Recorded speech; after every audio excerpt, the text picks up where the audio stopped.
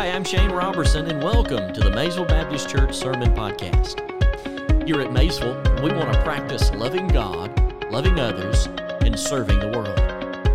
I trust this sermon will be an encouragement to you as it challenges your heart and strengthens your walk of faith. Now, grab your Bibles as we get ready to hear from the Word of God. If you have your Bibles, I hope you'll join me in Luke chapter number 24. And I want you to hold your place there in Luke chapter number 24. And I want you to find Matthew chapter 1. So we've got Luke chapter 24.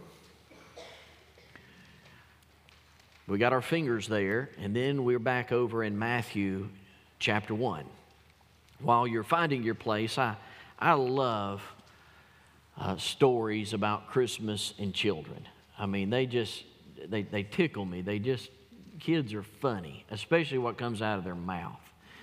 And I heard a little story about a little 10-year-old little girl who was in Sunday school, and her grandmother taught her. And so her grandmother was always with her, teaching her. And the little girl was becoming quite educated in the Bible, especially Christmas, and thinking about the Messiah and thinking about who Jesus is and Him being the Son of God and the Son of Man and all of these different things. And then the grandmother started talking about being born of a virgin. And the little girl asked her grandmother, she said, I got a question, Grandma. She says, now, which virgin was the mother of Jesus? Was it the Virgin Mary or was it the King James Virgin? Kids are they're so funny. They're funny. I heard a story about a little boy that I thought was pretty funny. Dave, this could have been your story. This could have been your story. The 7-year-old boy, they sat down to dinner, Christmas meal, and as they were sitting there at that Christmas meal, the dad said, "Son, why don't you ask the blessing today?" And so the little boy bowed his head and closed his eyes, and he began to thank God for his mama, his daddy, his grandma, his grandpa, his brothers, sisters, aunts, and uncles. He's calling them all by name. And then he started thanking God for the food. God, thank you so much for this turkey, and thank you so much for this ham and this sweet potato casserole. Thank you for all of these things. And then as he's giving thanks for each item that's on the table, he just stops. I mean, just a dead stop and silence. And he wouldn't open his mouth again. And then family members started opening their eyes, and he was still, man, you could tell he just was intent. He was struggling with something. And then he cracked his eye open, and he looked at his mama, and he says, "Mama, if I thank God for the Brussels sprouts, he knows I'm lying, right?"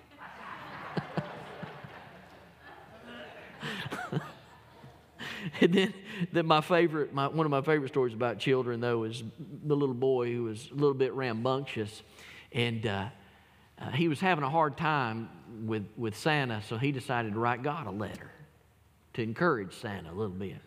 And so he sat down and wrote God a letter, and he said, "Dear God," he said, "I've been very good for 6 months now." And then he stopped, and he got to thinking about it and remembered he was writing to God. So he scratched out 6 months, and he said 6 weeks. He put 6 weeks. And then he got to thinking about that. He said, "No, that ain't right." So he scratched out 6 weeks, and he put 2 weeks. He said, "No, that still ain't right." So he scratched that out, and he said, I've been good for 2 weeks. Been good for 2 weeks. And finally, he just got so frustrated, he said, "That ain't right." And he wadded the paper up and he threw it in the trash can. And he walked over to the manger scene where the little figurines of Mary and Joseph, and he picked up Mary. And he went back to the table and sat Mary there on the table, got a fresh sheet of paper and said, "Dear God, I have your mother. If you ever want to see her again, please tell Santa to bring me a bicycle." Children are so funny. They're so funny.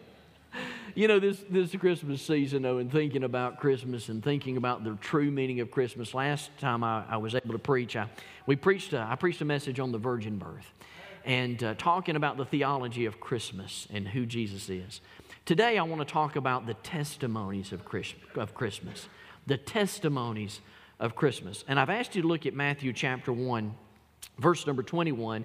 And I'm reminded of all those children's stories because this is the very first Bible verse that I learned when I was a child. I had to be 6 or 7 years old, and I can remember being at my uncle's church, and my aunt was teaching Sunday school on this particular occasion, and she had us memorize Matthew chapter 1, verse 21, where the Bible says this, "And she, being Mary, shall bring forth a son, being Jesus, and thou shalt call his name Jesus, for he shall save his people from their sins." And man, that verse just resonated in my heart. And all these years, I still remember that being the very first Bible verse that I ever learned. A Christmas Bible verse, if you would, that talked about the virgin birth, that talked about Jesus being the Messiah, and how he was going to forgive his people of their sins.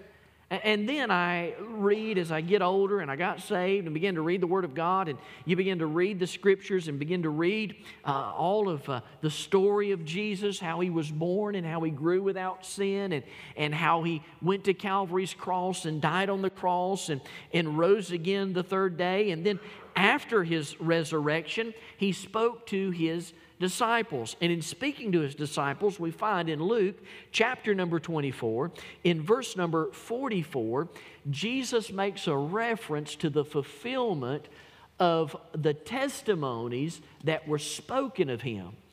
And there are 3 testimonies in particular that he points out. Notice what the Bible says in Luke chapter 24, in verse number 44.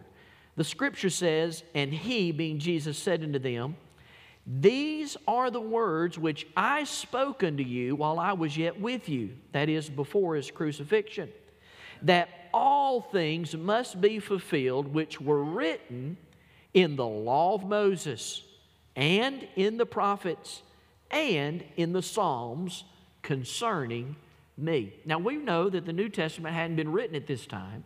So Jesus is referring back to the Old Testament, and he says there are 3 testimonies in particular that I want to call your attention to, Jesus says, that had to be fulfilled. And every one of them, by the way, really was fulfilled. Now, a testimony is a vitally important part of each one of our lives as born-again children of God. If you're saved and have a testimony, say amen right there. I'm so grateful that I've got a testimony. March 22nd, 1988, I was 14 years old. I gave my heart to Christ. Your testimony may be vastly different. You may not remember all those specific details about your testimony, but the event, you remember the event. You remember what happened, and it's significant because that event changed your life. A testimony gives voice to what happened in our lives. There have been many occasions throughout the course of my life where I've had to give testimony. I'll never forget the first wreck I ever had. The very first wreck I ever had. I was in college. I made it all through high school without having a wreck. But in college, it was my very first day, Robert. It was my first day to go to class.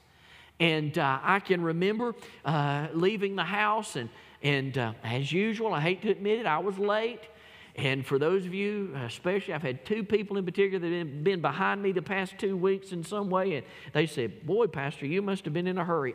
I'm always in a hurry. I can't help myself. When I die, y'all put that on my graveside. He was in a hurry. That'd be a blessing. And so I can remember being in a hurry trying to get to class, and I came around this roundabout trying to get on a bridge, and there was a senior adult lady in front of me that wasn't in quite a hurry as I was in. And I saw an opportunity to go. I'm looking back and saw an opportunity to go. Well, she obviously didn't think the opportunity was as good as I thought the opportunity was, and she didn't go, but I did. Well, we all know what happened. I ran into the back of her. We called the police and all this stuff, and they came out, and what did they ask? What was your testimony? And right then and there, I had to tell them exactly what happened. I was in a hurry. I was trying to get to class, yada, yada, yada, all this stuff, and didn't beg for mercy. I was guilty. But I can also remember a testimony I got when I was driving on I-20, that great ribbon between here and forever. And I can remember leaving Carroll County, going to Luther Rice. I'm going to Bible college. Again, I was late. Same old story, same song, second verse. Here I go, and I'm going, and I was new, particularly new to Georgia. I'd only been here a couple of months. Well, I got myself over in that HOV lane. Now, I was by myself. I got to admit, I was by myself, and I was over in that HOV lane, and I was just getting it. Ain't wasn't nobody over there. Bless God, it was a blessing. I'm going to make it on time. Well, highway patrolman saw me, Rick, and as he saw me, he got behind me and turned those lights on, and instead of me pulling off to the left there, which probably what I should have, you'll love this, I pulled over the double solid lines, crossed 3 lanes of traffic, and stopped right there in the exit ramp going up. When I looked in the mirror, I knew it wasn't going to be a good experience because the officer was shaking his head like this right here. He rolled down the window and he said, "Sir," he said, "do you know you were in the HOV lane? You got to have at least 2 people in this vehicle." And he's looking at me. He says, "I don't see anybody in here." I said, "Officer, you're wrong." Don't ever say that. He said, "What do you mean, son? Ain't nobody in here." I said, "Yes, sir, the Holy Spirit's in here with me." Do you know the highway patrol don't recognize the Holy Spirit as somebody being in the vehicle with you when you're driving in the HOV lane? I pleaded for mercy, and I gave my testimony. But he said, "I saw it. I have my own testimony. You're guilty." And he wrote me a ticket. You know how much that thing cost? Over $350. Can I just say this? I ain't never crossed another solid double line in the HOV lane ever again. I learned my lesson from the testimony of myself and the testimony of that officer. A testimony is so vitally important. We've all had to give testimonies at one time or another. Jesus said there are 3 testimonies in this passage of Scripture that are worth noting because he mentions them to point to his messiahship. Let me show them to you if I could. I hope you get a blessing out of this. It'll be a little bit more teaching than preaching, but it's worth it to get it. Number 1, the first testimony I want you to look at is the testimony of the patriarchs. The testimony of the patriarchs. Look at what the Bible says again in Luke chapter 24, in verse number 24. Jesus said that all of these things must be fulfilled which were written in the law of Moses. I would underline that because he's speaking here of one of the patriarchs. Now we know the patriarchs of the Old Testament are Abraham. We know that Abraham and the Abrahamic covenant is so vitally important. You cannot have Matthew chapter 1 verse 21 without Genesis chapter 12. You have to have the Abrahamic covenant. God knew that. He understood it. God promised Abraham a land, a seed, and a blessing. And we are the fulfillment of that. Jesus Christ came and gave us this blessing of salvation in being engrafted into His chosen people, the Jews. He still has a plan for the Jewish people, but the Jewish people have got to be saved just like you and I have to be saved. They have to come to Jesus Christ as their personal Savior and Lord. We find that through the Abrahamic covenant. And then you have Isaac. Isaac is a beautiful representation of who Jesus Christ is. In fact, we call it a type of Christ. Isaac is a type of Christ, a father, if you would, a patriarch that shows us Jesus Christ. Jesus Christ was a sacrifice that was innocent. So was Isaac, as Abraham was going to sacrifice Isaac. But God made a provision with the ram in the thicket. And that means that you and I were supposed to be on Calvary's cross, but God provided a ram, and God provided a way. God provided a sacrifice. And through Isaac, that wonderful patriarch, we see a beautiful illustration of a type of Jesus Christ. And then you have Jacob. Then you have Jacob in this issue of patriotism, or not patriotism, or patriarchy. And so we find here this patriarch Jacob, who is mentioned in Romans chapter 9 in the story of Jacob and Esau, when the testimony is made that Jacob I have loved, Esau I have hated. And it goes back to the fact that Jacob, if you would, offered what God required, offered what God wanted, and that was a sacrifice that was hard, and gave that sacrifice. And so we find sacrificial giving in response to the type of Christ through Isaac, and through, if you would, Father Abraham. We recognize them as being the patriarchs. But one that we often do not mention, one we often do not recognize, and that's Moses. Jesus, on the other hand, recognizes Moses as a patriarch.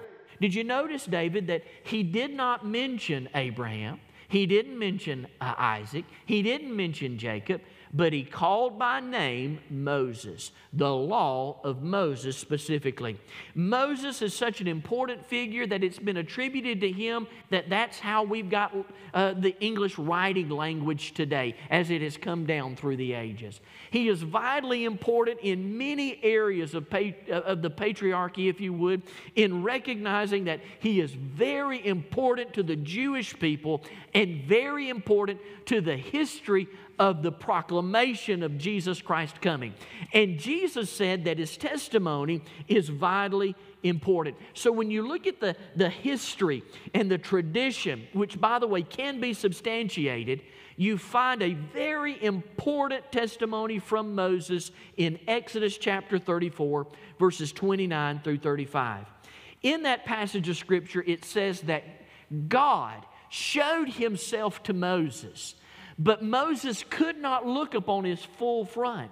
So he asked him to hide in the crevice of this rock, and when he said so, he could turn and see God. And so Moses, in turning to look at God, saw the back of God, and the Shekinah glory of God impacted him so that it changed his countenance. It changed the way that he looked. Now, many years ago, we were in what was called the Dark Ages. And when we were in the Dark Ages, no one had the private interpretation of the Word of God. No one could read. We were at the mercy of individuals telling us what the Bible said because we couldn't read it. We weren't educated. We were a bunch of dummies. We didn't know what we're talking about.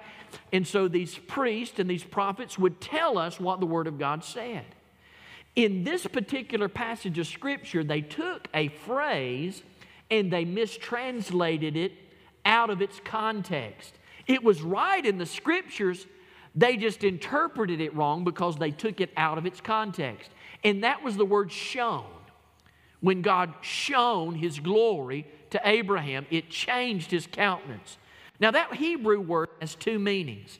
It means great light, Shekinah glory, but it also means little horns, like the horns you'd find on a goat. They interpreted that as goat horns. And so they said in the Dark Ages that when Moses' appearance changed, that he had horns. Isn't that a blessed sight? Now you might think that's funny because I thought it was funny at first. However, if you go to Rome and you go to the Basilica of St. Peter, there is a statue of Moses there that Michelangelo made. And it has caused people such confusion through the ages because when you look at that sculpture, guess what Moses has? Little horns. You can go look it up. You go home, look it up on the web in the Basilica there of it's the Basilica of St. Peter. There's a statue of Moses that Michelangelo sculpted, and Moses has horns. It goes back to the Dark Ages. Again, I thank God for the Reformation. Thank God that Martin Luther said, you know what, this isn't right. You're preaching out of context. You need to let the people see the Word of God. They need to understand what the Word of God says. And through the Reformation, we've got the full passage of Scripture, and we now know that in its context, Exodus chapter 34, verse 29, doesn't say that Moses had little horns on his head after he saw God's glory, but the Shekinah glory of God impacted him so it changed his countenance forever. It changed him, and that's what happens when you encounter God. It changes you forever. So much so that Moses begins this journey to testify to the fact that Jesus Christ, the Messiah, is coming. And so we find there in these wonderful passages of Scripture of Luke chapter 24, verse 44, he tells us this beautiful story of how these laws, the laws of Moses, had to be fulfilled. And so when you look at the laws of Moses, you see that in Deuteronomy chapter 18, verses 15 through 22, Moses speaks about Jesus in such a way that we have to note. So what do you mean? So Moses issues a series of warnings to the children of Israel about God's promised Messiah. And in doing so, in Deuteronomy chapter 18, verse 15, Moses says this, The Lord thy God will rise up unto thee a prophet, capital P, from the midst of thee, of thy brethren, like unto me, unto him ye shall hearken. Now, upon first reading of this reference to a prophet seems a little vague. In fact, we think that it might even be talking about in regards to Joshua, thinking about Joshua coming after Moses. However, you can't deny that it's a capital P and it's talking about someone greater than Joshua. So Jesus points out in Luke chapter number 24, in verse number 27, that Moses is prophesying concerning the Messiah when he says this, "And beginning at Moses and all the prophets, he expounded unto them in all the scriptures the things concerning himself." So Jesus actually starts at Deuteronomy chapter 18 when he begins to talk about himself, saying, "I am the prophet that Moses was talking about." So this reference, again, is found in Deuteronomy chapter 18, verse 15. So here's the question. The question we must ponder is, did the Jews of Jesus' day think about Deuteronomy chapter 18, verse 15, to be a messianic reference? And when you think about that question, to answer that question, you've got to first of all look at John chapter 1, verse 45. In John chapter 1, verse 45, the Bible says this. The Bible says, Philip found Nathanael, and he said to Nathanael, "We have found him," talking about Jesus. "We have found him, of whom Moses in the law and the prophets did write. His name is Jesus of Nazareth, the son of Joseph." From this reference, it's logical to deduct that the Jews were looking for the fulfillment of Moses' testimony as it equated to the prophet of Deuteronomy chapter 18 to be the same Messiah that he testified it would be. So we find here that here is a New Testament proof text that Moses testified that Jesus Christ was the Messiah, and Stephen, who found Nathanael, said, "It's the son of Joseph. He is the Messiah." Peter himself actually refers to this passage in Acts chapter 3, verses 22 through 23, when the Bible says this, "For Moses truly said unto the fathers, a prophet shall the Lord your God rise unto you out of your brethren like unto me. Him shall ye hear in all things whatsoever he shall say unto you. And it shall come to pass that every soul which will not hear that prophet shall be destroyed from among the people." I want you to take notice Peter's understanding of Moses' words in Deuteronomy chapter 18, verse 19, when he says, "Whoever will not hearken unto my words, which he shall speak in my name, I will require of him." In Peter's message, Peter clearly understands that phrase to mean "shall be destroyed from among all people." Without question, Peter regarded Moses' words to be a messianic prophecy. So Peter testifies to the fact, as well as Nathanael testifying to the fact, Stephen testifying to the fact, and Stephen further confirms this understanding when he mentions this to all of his Jewish listeners when he says in Acts chapter 7, verse 37, "This is that Moses which has been said to the children of Israel, a prophet shall the Lord give you, and he shall rise up from your brethren like unto me. Him shall ye hear." Time and time and time and time again, the testimony of Moses is that Jesus Christ is the Messiah. We have the testimony of the patriarch. Moses said, Jesus is the Messiah. Number two, there's a second thing I want you to notice here. Not only do we see the testimony of the patriarch, but there's also the testimony of the prophets. The testimony of the prophets. Now I want you to take your Bible and let me show you something. Just turn over in the front of your Bible, and I'd like for you to find the contents of your Bible. It's the first page. Looks something like this right here, contents. And you'll see that in the contents of your Bible, that the Bible is divided into two categories. There are two categories. an Old Testament and a New Testament. Again, at this particular stage of the writing of Luke chapter 24, the New Testament does not exist. So Jesus refers to the Old Testament.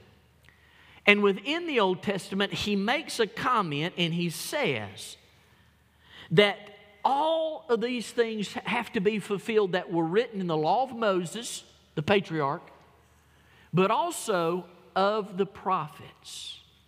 When you look at your Old Testament there in the contents, there are two divisions that most of the time are not recognized in your Bible. You understand your scriptures are not written in chronological order.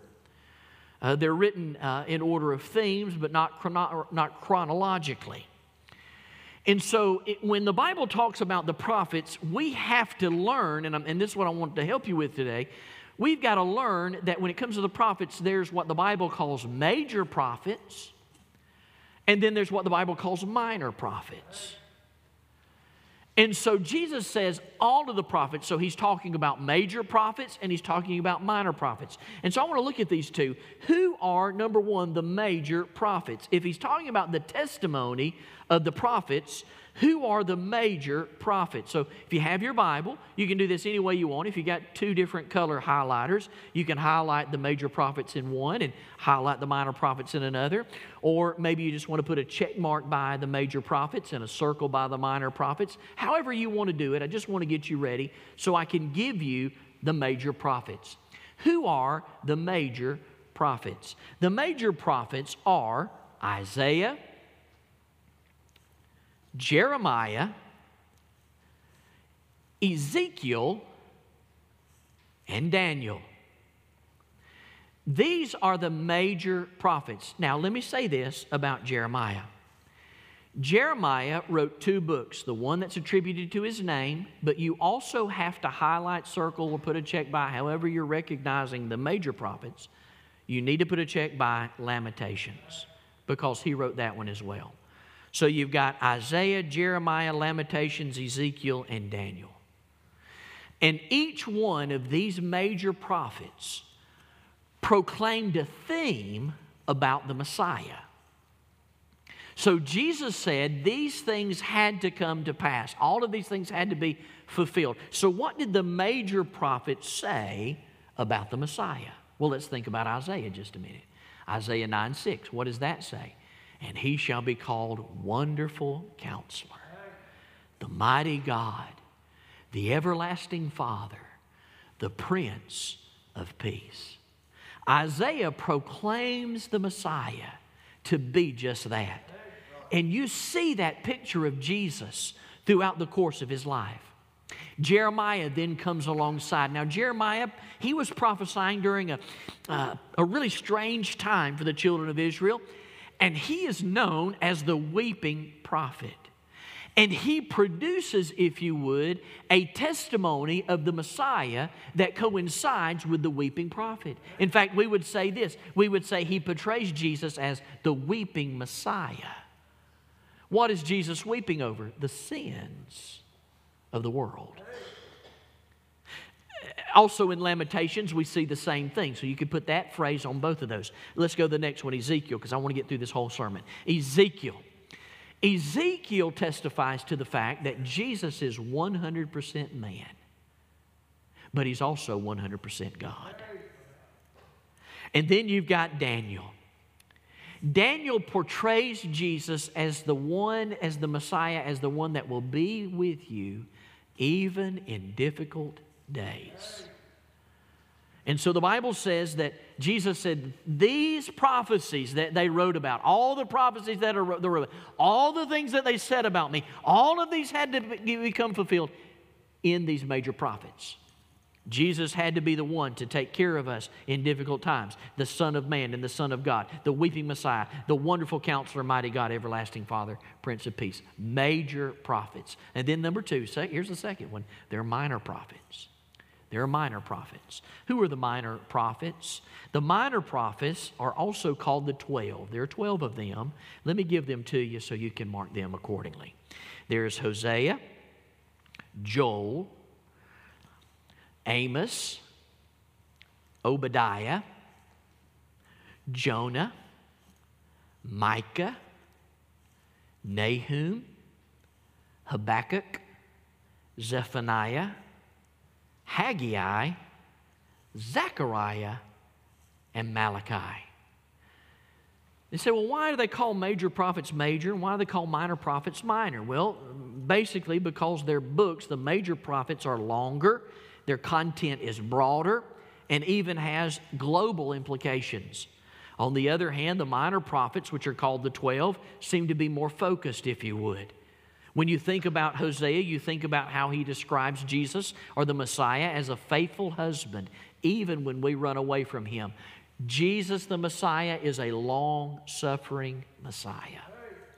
Number two, you think about Joel. Joel testifies to the fact that he is the baptizer of the Holy Spirit. Joel in the Old Testament says the Holy Spirit is going to come and Jesus will baptize you in the Holy Spirit. When do we get baptized in the Holy Spirit? When we get saved.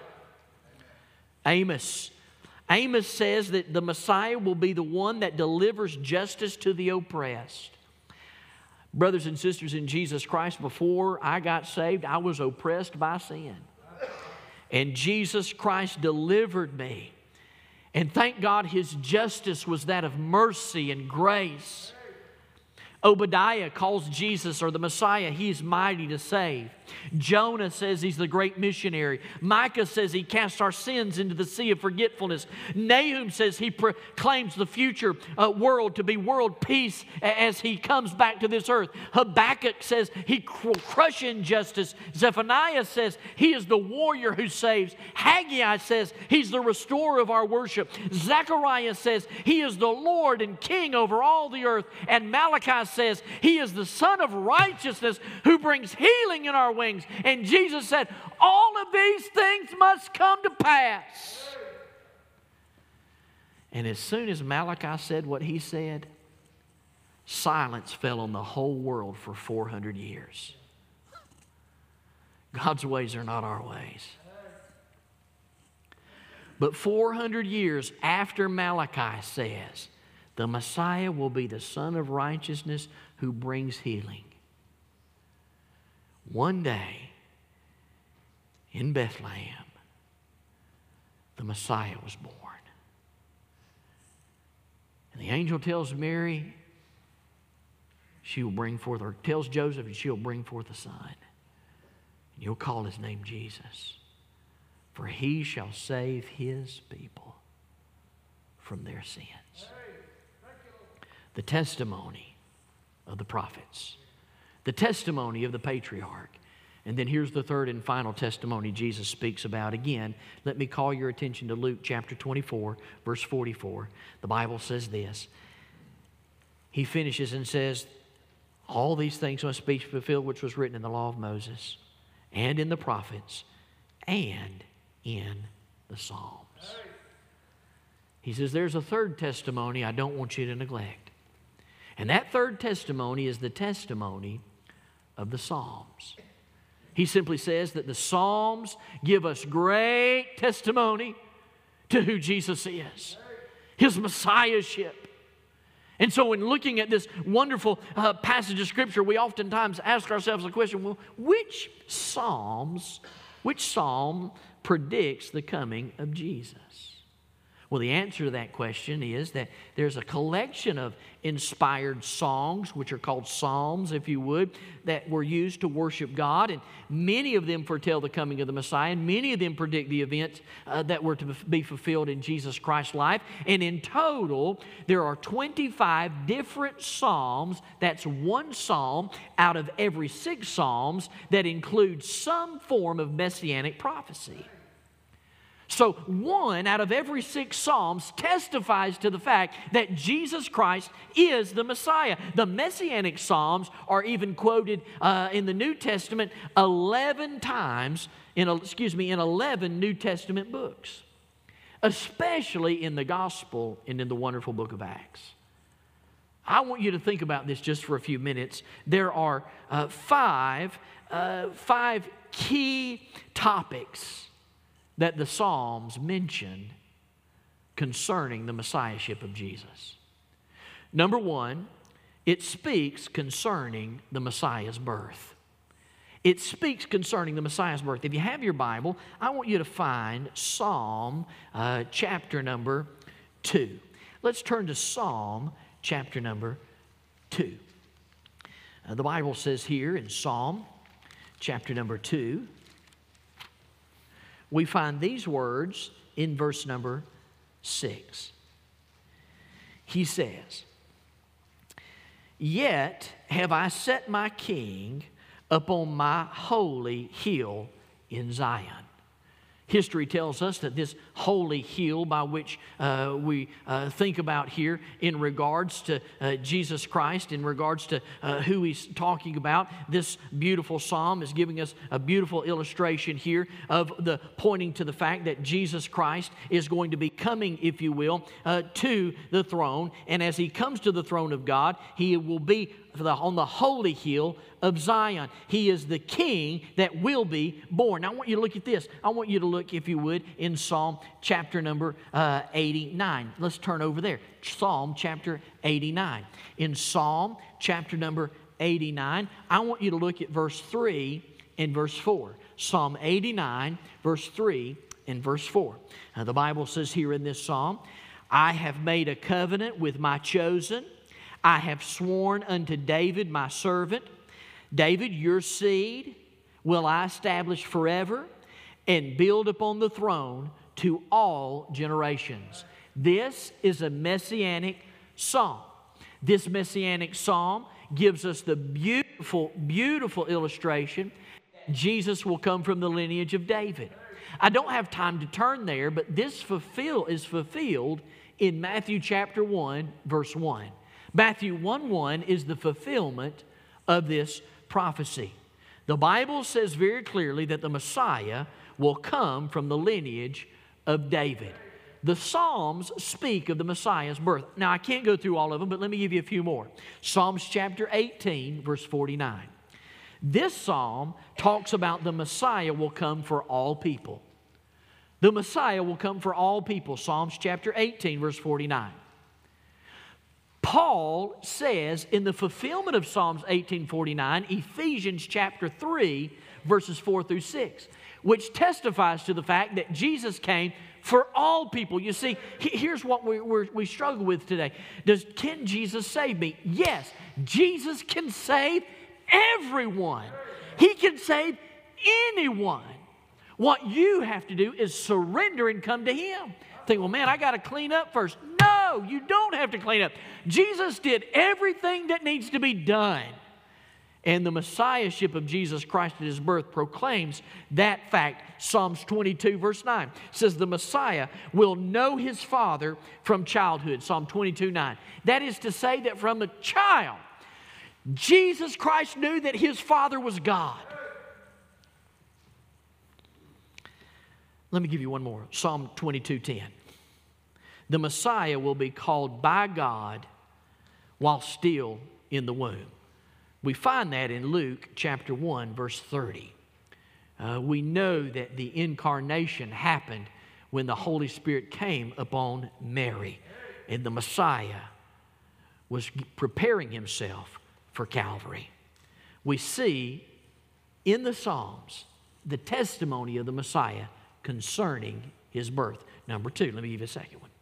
Not only do we see His birth, but we also see information concerning the Messiah's nature as well as His name. His nature as well as His name. Take your Bibles again and let's go, if you would, to Psalm chapter number 2 once more. Let's go to Psalm chapter number 2. Let's look at this if we could.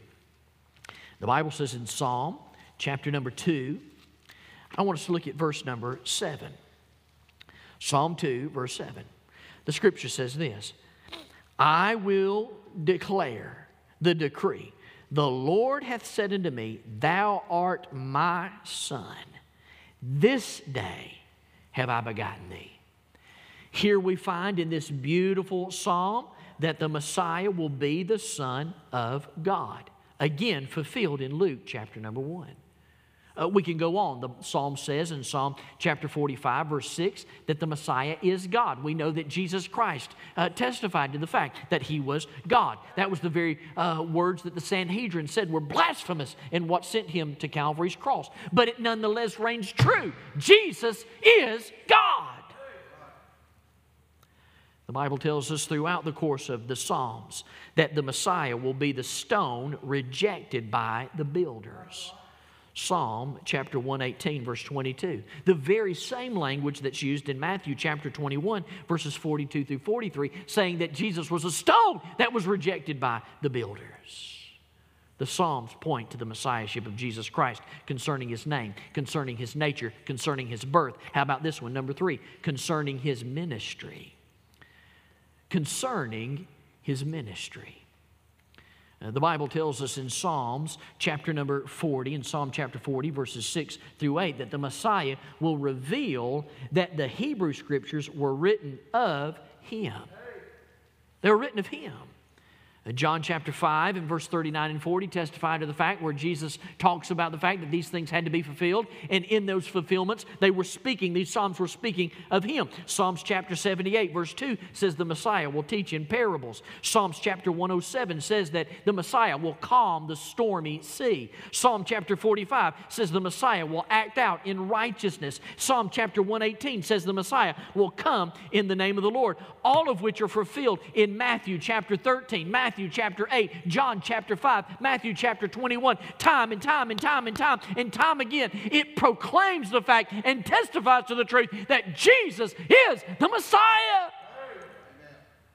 Number 4, it also speaks of His betrayal and death. The Psalms speak of the betrayal and death of Jesus Christ. The Bible says in Psalm 22:1 that the Messiah will feel forsaken by God at His crucifixion. Remember when Jesus was on the cross and He said, my God, why hast Thou forsaken me? The Messiah will be despised and rejected by His own, according to Psalm 22:6. In Psalm 22, we find time after time after time the betrayal and death of Jesus Christ. And as you read Psalm 22, it is very clear and very evident that His mocking, His rejection, His praying without ceasing, His forsaking God at His crucifixion, all of these things reign true that are proclaimed in the New Testament, saying Jesus really is the Messiah. And then number 5 and the final one. In regards to who Jesus is, in regards to His Messiahship in the testimony of the Psalms, we've seen that it talks about Him concerning His birth, concerning His nature and His name, concerning His ministry, concerning His betrayal and death. And then number 5, here's the 5th one, it talks about His resurrection.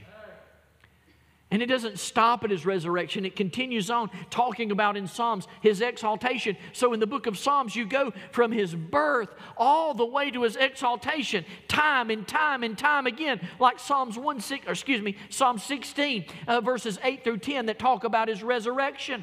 How about Psalms 16 again, where it talks about His body will not naturally decay. He will rise up from the dead. And we find that He goes on and on and on and all the way to Psalms 80 where the Messiah will be exalted at the right hand of God. Again, a fulfillment of Acts chapter 5. The testimony of the Psalms proclaim one thing. Jesus is the Messiah. The testimony of the prophets proclaim one thing. Jesus is the Messiah. And the testimony of the patriarchs proclaims one thing. Jesus is the Messiah.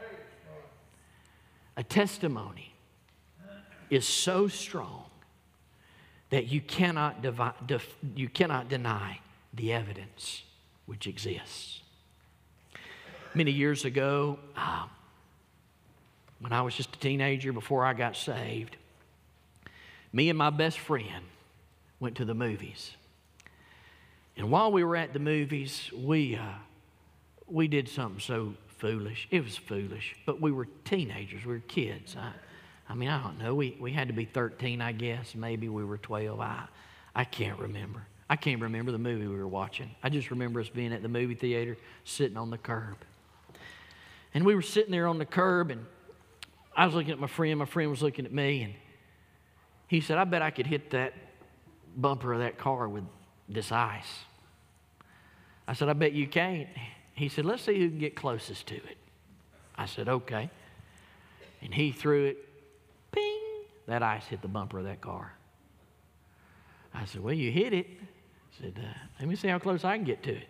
I picked up a piece of ice. I said, ping! I hit it. I said, let's try it again. Ping! Ping! So we hit it every time. We were good shots that day. What we didn't know is that there was a man in that car with his date, and there was his friend in the back of that car, and they were double dating. They were waiting, I guess, on the next movie. Well, about the sixth time, that ice left my friend's hand and hit the bumper of that car and said, ting! The doors on that vehicle popped open fast. And the guy got out, and I look, I've always looked young. I know I look a little older now because my hair's turning white, thanks to my kids, not y'all, my kids. But I've always looked really, really young. If I shave, I've got baby face and all that stuff. And so I guess he knew I was a kid, and he didn't touch me. But my friend, on the other hand, Trey, was kind of cocky, kind of bulky, and kind of stocky. And he reached his hand and grabbed Trey by the throat just like this. And I could hear all the air come out of him. He picked him up off of the sidewalk, picked him up, and he threw him as hard as he could throw him against the movie theater, and Trey slid down a holly bush. Slid down in this holly bush. And so as he's in this holly bush, I'm standing, I can't believe what's going on. I mean, am I next? I mean, I'm just like, I'm frozen. I'm just terrified. And I didn't get touched. And the guy said, don't ever throw any rocks at my car again. And he got in the car and left. Well, as soon as he scratched off and got out of there, I turned around and went to the bush, and I said, Trey, are you okay? And all I heard from the bush coming from the bush, couldn't sing because he was down in there. All I could hear is, And he had his stepdad's name was Harold. We loved Harold. We loved making fun of Harold. Harold's with the Lord now, but we loved Harold. And Harold was a unique individual. But from the bush, Trey goes, call Harold. Tell him to bring his nunchucks. So we call Harold. They call the police. Somebody calls the police. And here's the point I'm trying to make. They wanted my testimony. What did I see? Well, I told him exactly what I saw. Trey gave his testimony. I gave my testimony. And they couldn't find the evidence because they said it was rock. It wasn't rocks. It was ice. All the evidence had melted. And so there was another testimony, though, that was taken that night that was greater than my testimony and my friend's testimony. And that was the testimony of the lady selling the tickets. You know, the lady in the little booth selling the tickets? She saw the whole thing. And as soon as she saw the doors of that vehicle open, she wrote down the license plate of that individual. And come to find out, the gentleman was in a little bit of trouble and with the law, and he was in a little bit of trouble with us now because he had just assaulted a teenager. And the individual ended up in jail. It was really a really sad, sad story. But the point I want to make to you is this. As good and as truthful as my testimony was, in my experience, as good and as truthful as Trey's testimony was, it could not bring that guy to justice. The only thing that could bring that guy to justice was the testimony of the lady selling the tickets. Now watch this. When Jesus said, talking about the testimony of Moses, the patriarch, the testimony of the prophets, the testimony of the Psalms, every one of them point down through the future when they spoke to the future, saying, there is coming a time when Jesus Christ the Messiah will be born of a virgin. He will be a prophet. He will be a priest. He will be a king. He will live a sinless life. He will die on Calvary's cross. On the third day, He will rise up again, and He will be victorious. And then He'll be seen over 500 people and will be taken up into heaven in His glorification. You go check it out. Just use history. In history, there's only one man who's ever done everything the Bible talks about. His name is Jesus. Jesus is the Messiah. The testimony of the patriarchs say so, the testimony of the prophets say so, and the testimony of the Psalms say so. And we hadn't even got to the New Testament. So I want to ask you a question today, dear friend. My time is up. I'm over. Obviously, I got more preaching in me than I got time. But here's the question. If Jesus Christ is the Messiah, and Jesus said in the book of John, I'm the way, the truth, and the life. No man comes to the Father but by me. That is to say, no one gets to heaven unless they come through Jesus Christ. Then, friend, when you die, do you know for sure that you're going to heaven? If you were to die today, do you know for sure you'd meet God and you'd be able to enter into heaven? Oh, you'll meet God, but will He let you into His heaven? The only way to heaven is knowing Jesus Christ as the Messiah. Do you know that, friend? So, well, how do you know that for sure, preacher? I mean, I know you gave evidence in the Old Testament. Can I just give you this one verse in closing? 1 John 5:13. These things have I written unto you that believe on the name of the Son of God, that you may know that you have eternal life. See, there are some things we hope, there's some things we think, but I'm telling you what, there's some things we know. Bless God, I know when I'm done here this afternoon, I'm going to go home and I'm going to get me something to eat. I know that for a fact. But let me say this, David, you know what I know even more factual than that? Where I'm going to spend an eternity. And the way that I know that is on March 22nd, 1988, I gave my heart to Jesus Christ. I've got what's called a testimony. You see, if you don't have a testimony, then you don't have salvation. Let's bow for prayer with our heads bowed and our eyes closed. Let that bounce around in your heart just for a minute. If you don't have a testimony, then you don't have salvation. Dear friend, maybe you're here today and say, preacher, I do not have a testimony, but I want one. Oh, I want one. Then why not today be the day of your salvation? Why not today? Let today be the day you get a testimony where you could say in the midst of this COVID mess on this one December Sunday morning in 2020, I got it settled in my heart. I know that Jesus is the Messiah. The Bible says in Romans chapter 10, if you'll confess with your mouth the Lord Jesus and believe in your heart that God raised Him from the dead, you will be saved. So right where you're sitting, dear friend, whether you're watching by way of TV, you're listening by way of radio, you're watching by way of video, or you're listening by way of podcast, right now, would you say this to God? Would you say, Heavenly Father, I know that I'm a sinner. And this morning I repent of my sins, and I trust You as my Savior. Thank You for saving me. I'll live for You. In Jesus' name. Thanks for listening. As a pastor, my primary concern is your eternity. The Bible says in 1 John chapter 5, verse 13, that you can know where you will spend eternity. I would love to connect with you and talk more about your walk of faith. You can email and find more information about the ministry of Maysville Baptist Church on our website. Just type maysvillebaptist.net in your search engine. Also, you can support this ministry through our website or by mailing your gift to 8875 Highway 82 Spur Road, Maysville, Georgia, 30558. God bless you, and I hope you tune in next week where once again we turn our hearts towards the Word of God.